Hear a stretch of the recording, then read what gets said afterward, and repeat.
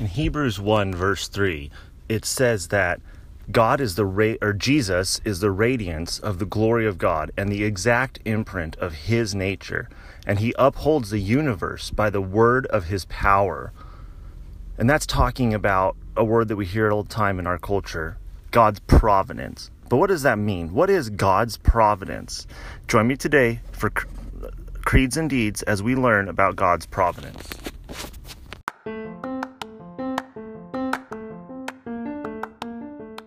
Reformed and Evangelical, Confessional and Missional. Welcome to Creeds and Deeds.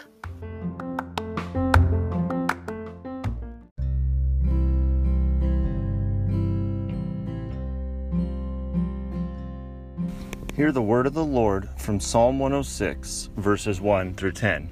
Praise the Lord. O give thanks to the Lord, for he is good, for his steadfast love endures forever. Who can utter the mighty deeds of the Lord or declare all his praise? Blessed are they who observe justice, who do righteousness at all times. Remember me, O Lord, when you show favor to your people. Help me when you save them, that I may look upon the prosperity of your chosen ones, that I may rejoice in the gladness of your nation, that I may glory with your inheritance. Both we and our fathers have sinned. We have committed iniquity. We have done wickedness. Our fathers, when they were in Egypt, did not consider your wondrous works. They did not remember your abundance, or the abundance of your steadfast love. But they rebelled by the sea, at the Red Sea. Yet he saved them for his name's sake, that he might make known his mighty power. He rebuked the Red Sea, and it became dry, and he led them through the deep as through a desert. So he saved them from the hand of the foe, and redeemed them from the power of the enemy. The grass withers and the flowers fade, but the word of our Lord stands forever.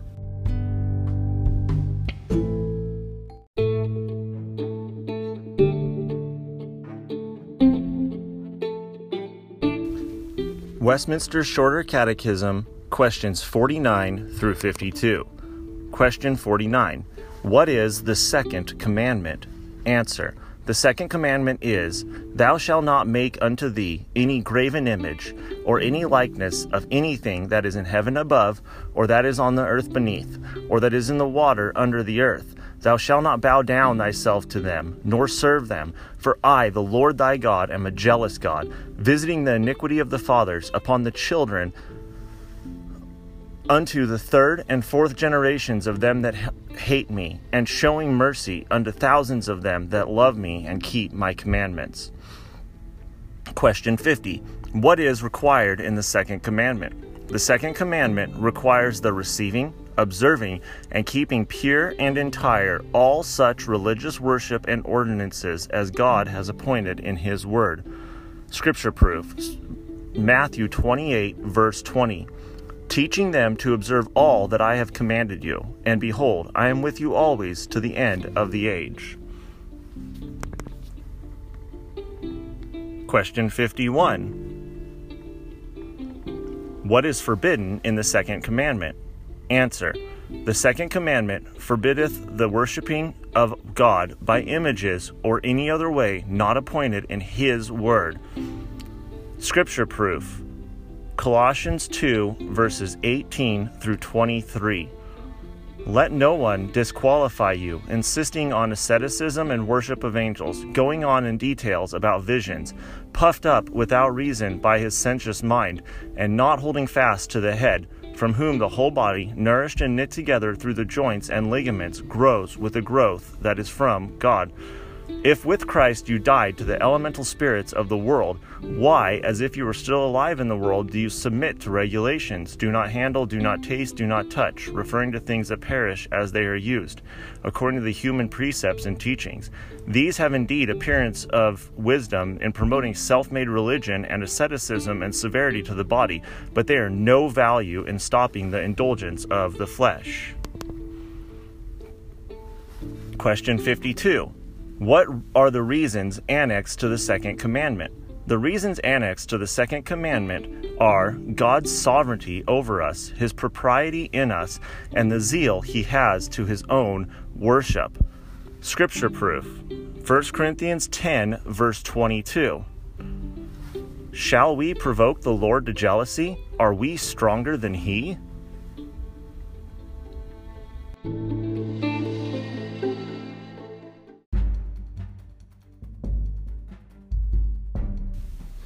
All right, today we're going to learn about God's providence from the Westminster Confession of Faith, chapter 5, which is titled, Of Providence.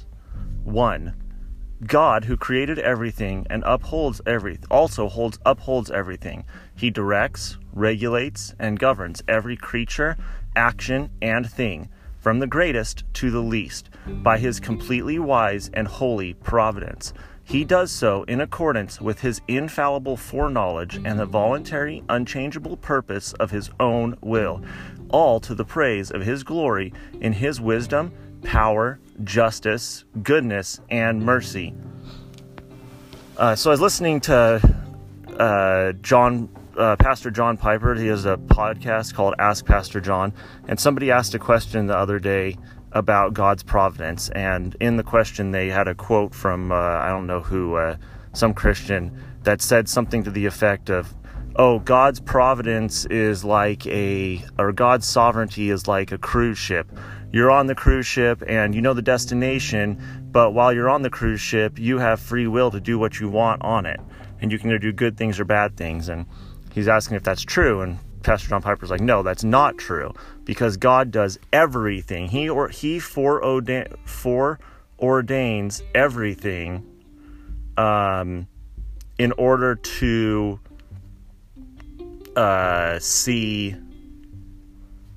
he foreordains everything for his purpose and for his will, from the greatest to the least. And you see that in the Bible where Jesus is talking in I don't remember which one of the Gospels. In one of the Gospels, anyways, about how, is not a sparrow sold for a penny, but one cannot fall from the sky without God allowing it or God doing it. So God does everything. Even the thing is a small sparrow, deciding if it lives or dies, is ordained by God. So we know that that's not the case. God ordains everything from the greatest to the smallest. All right. 2. God is the first cause, and in relationship to him, everything happens unchangeably and infallibly. However, by this same providence, he orders things to happen from secondary causes. As a result of these secondary causes, some things must inevitably happen. Others may or may not happen, depending on the voluntary intentions of the agents involved. And some things do not have to happen that may, depending on other conditions. So what this is saying is that God foreordains first causes, but he also creates and allows the second causes.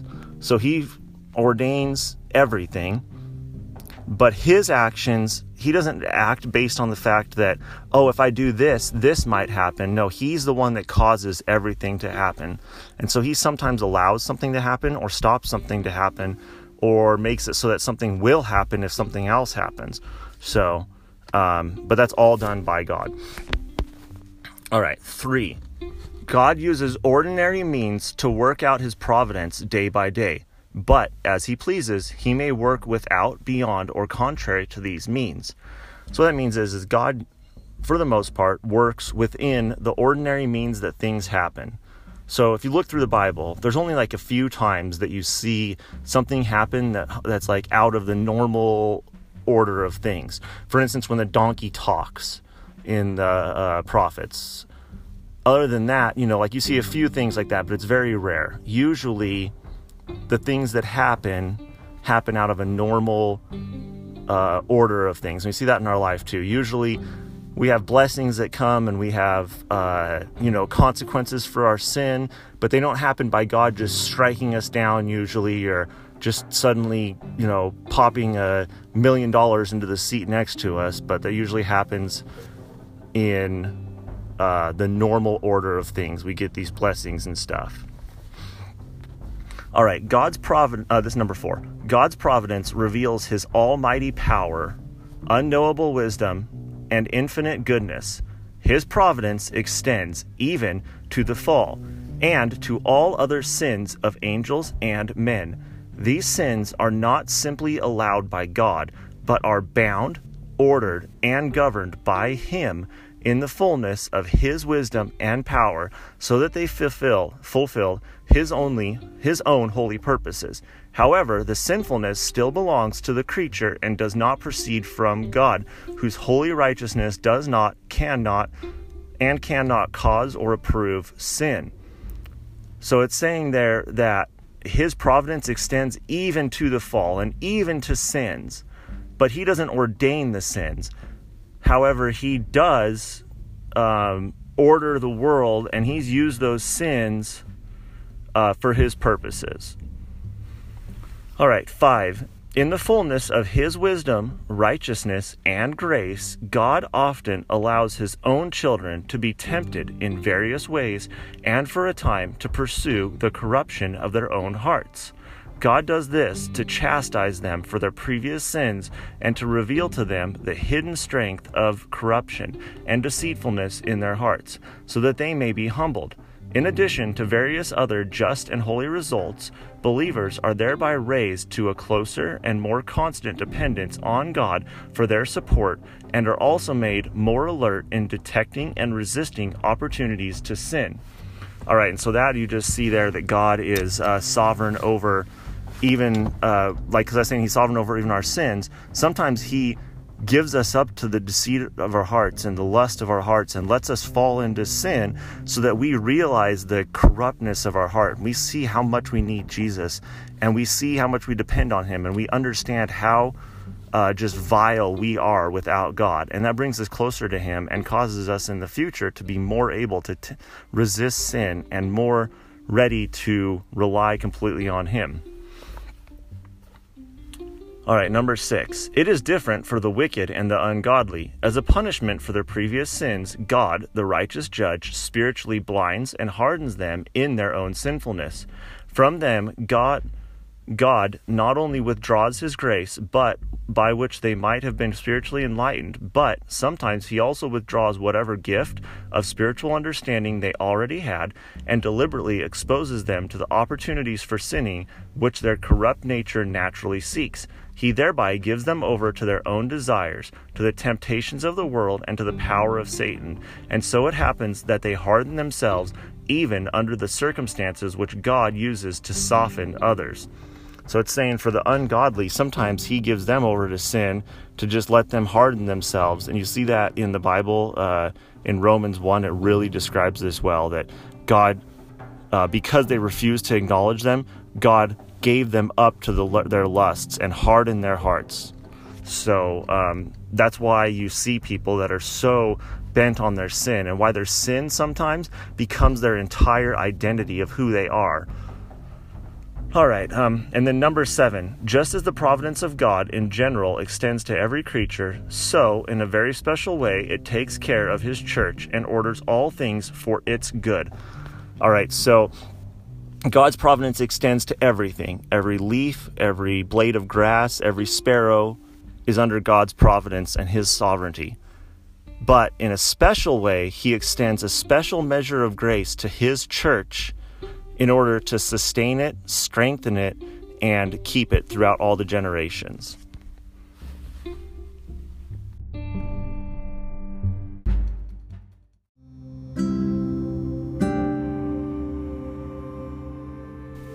And now, let's go to the Lord together. So still your heart and your mind.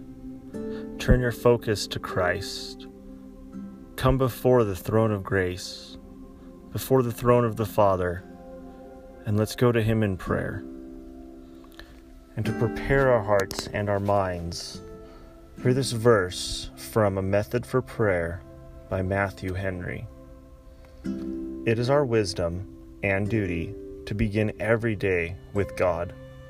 In the morning, we are most free from company and business, so we should give Him fresh thanksgivings and fresh meditations on His beauties.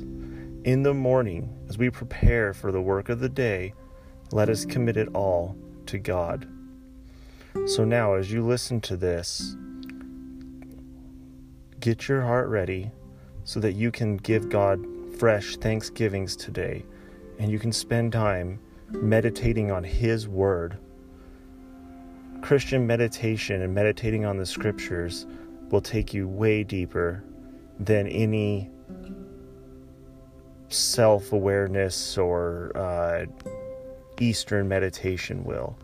So as we go through these, meditate on these Scriptures, hear what God's trying to tell you, and listen to Him, and reply to Him, respond to Him in thanksgiving and praise. And then commit your day to God. Whatever you're going through, commit it to God. Let's begin with a verse for worship. Psalm 66, 1 through 4. Shout joyfully to God, all the earth. Sing the glory of His name. Make His praise glorious.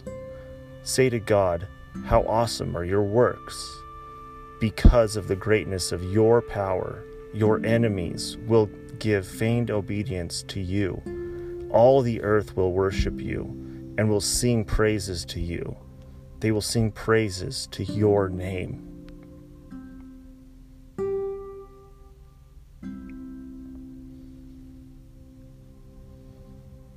And now, for confession, let's confess our sins to God and ask Him to give us a contrite heart so that we can repent of our sins and turn away from them and trust in Jesus for our forgiveness.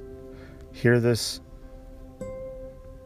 quote from John Owen from his book on the mortification of sin. Say to your soul, what have I done? What love? What mercy? What blood? What grace have I despised and trampled on? Is this the return I make to the Father for His love, to the Son for His blood, to the Holy Ghost for His grace? Do I thus requite the Lord? Have I dulled the heart that Christ died to wash, that the blessed Spirit has chose to dwell in? And can I keep myself out of the dust? What can I say to the dear Lord Jesus? How shall I hold up my head with any boldness before Him? Do I account communion with Him of so little value that for this vile lust's sake I have scarce left Him any room in my heart? How shall I escape if I neglect so great salvation? In the meantime, what shall I say to the Lord? Love, mercy, grace, goodness, peace, joy, consolation, I have despised them all, and esteemed them as a thing of naught, that I might harbor a lust in my heart. Have I obtained a view of God's fatherly countenance, that I might behold His face and provoke Him to His face? Was my soul washed, that room might be made for new deliments? Shall I endeavor to disappoint the end of the death of Christ? Shall I daily grieve that Spirit whereby I am sealed to the day of redemption?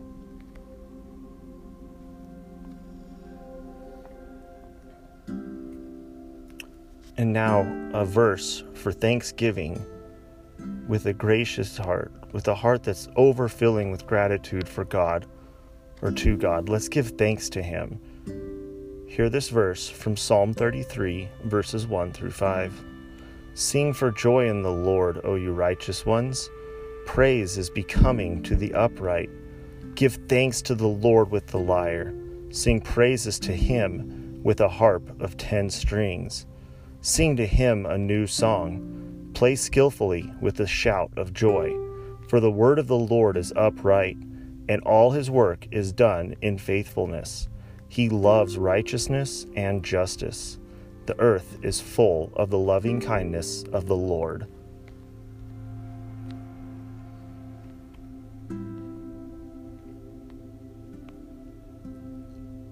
And now, with your hearts and minds focused on God and in a right state of mind, let's bring our supplications and requests to Him.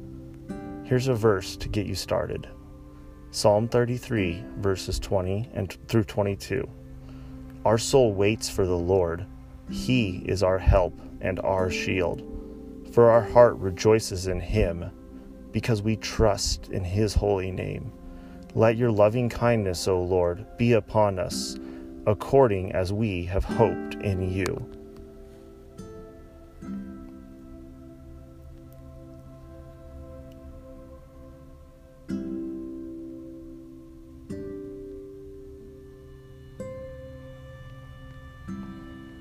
And now, listen to this prayer from the Valley of Vision Daily Devotional entitled Privileges. Join me in this prayer. O Lord God, teach me to know that grace precedes, accompanies, and follows my salvation, that it sustains the redeemed soul, that not one link of its chain can ever break. From Calvary's cross, wave upon wave of grace reaches me, deals with my sin, washes me clean, renews my heart, strengthens my will, draws out my affection, kindles a flame in my soul, rules throughout my inner man, consecrates my every thought, word, work, teaches me thy immeasurable love. How great are my privileges in Christ Jesus! Without him, I stand far off, a stranger, an outcast. In him, I draw near and touch his kingly scepter. Without him, I dare not lift up my guilty eyes. In him, I gaze upon my Father, God, and friend. Without him, I hide my lips in trembling shame. In him, I open my mouth in petition and praise. Without him, all is wrath and consuming fire. In him is all love and the repose of my soul. Without him is gaping hell below me and eternal anguish. In him, its gates are barred to me by his precious blood. Without him, darkness spreads its horrors in front. In him, an eternity of glory is my boundless horizon. Without him, all within me is terror and dismay. In him, every accusation is charmed into joy and peace. Without him, all things external call for my condemnation. In him, they minister to my comfort and are to be enjoyed with thanksgiving. Praise be to thee for grace and the unspeakable gift of Jesus. And in Jesus' name we pray. Amen.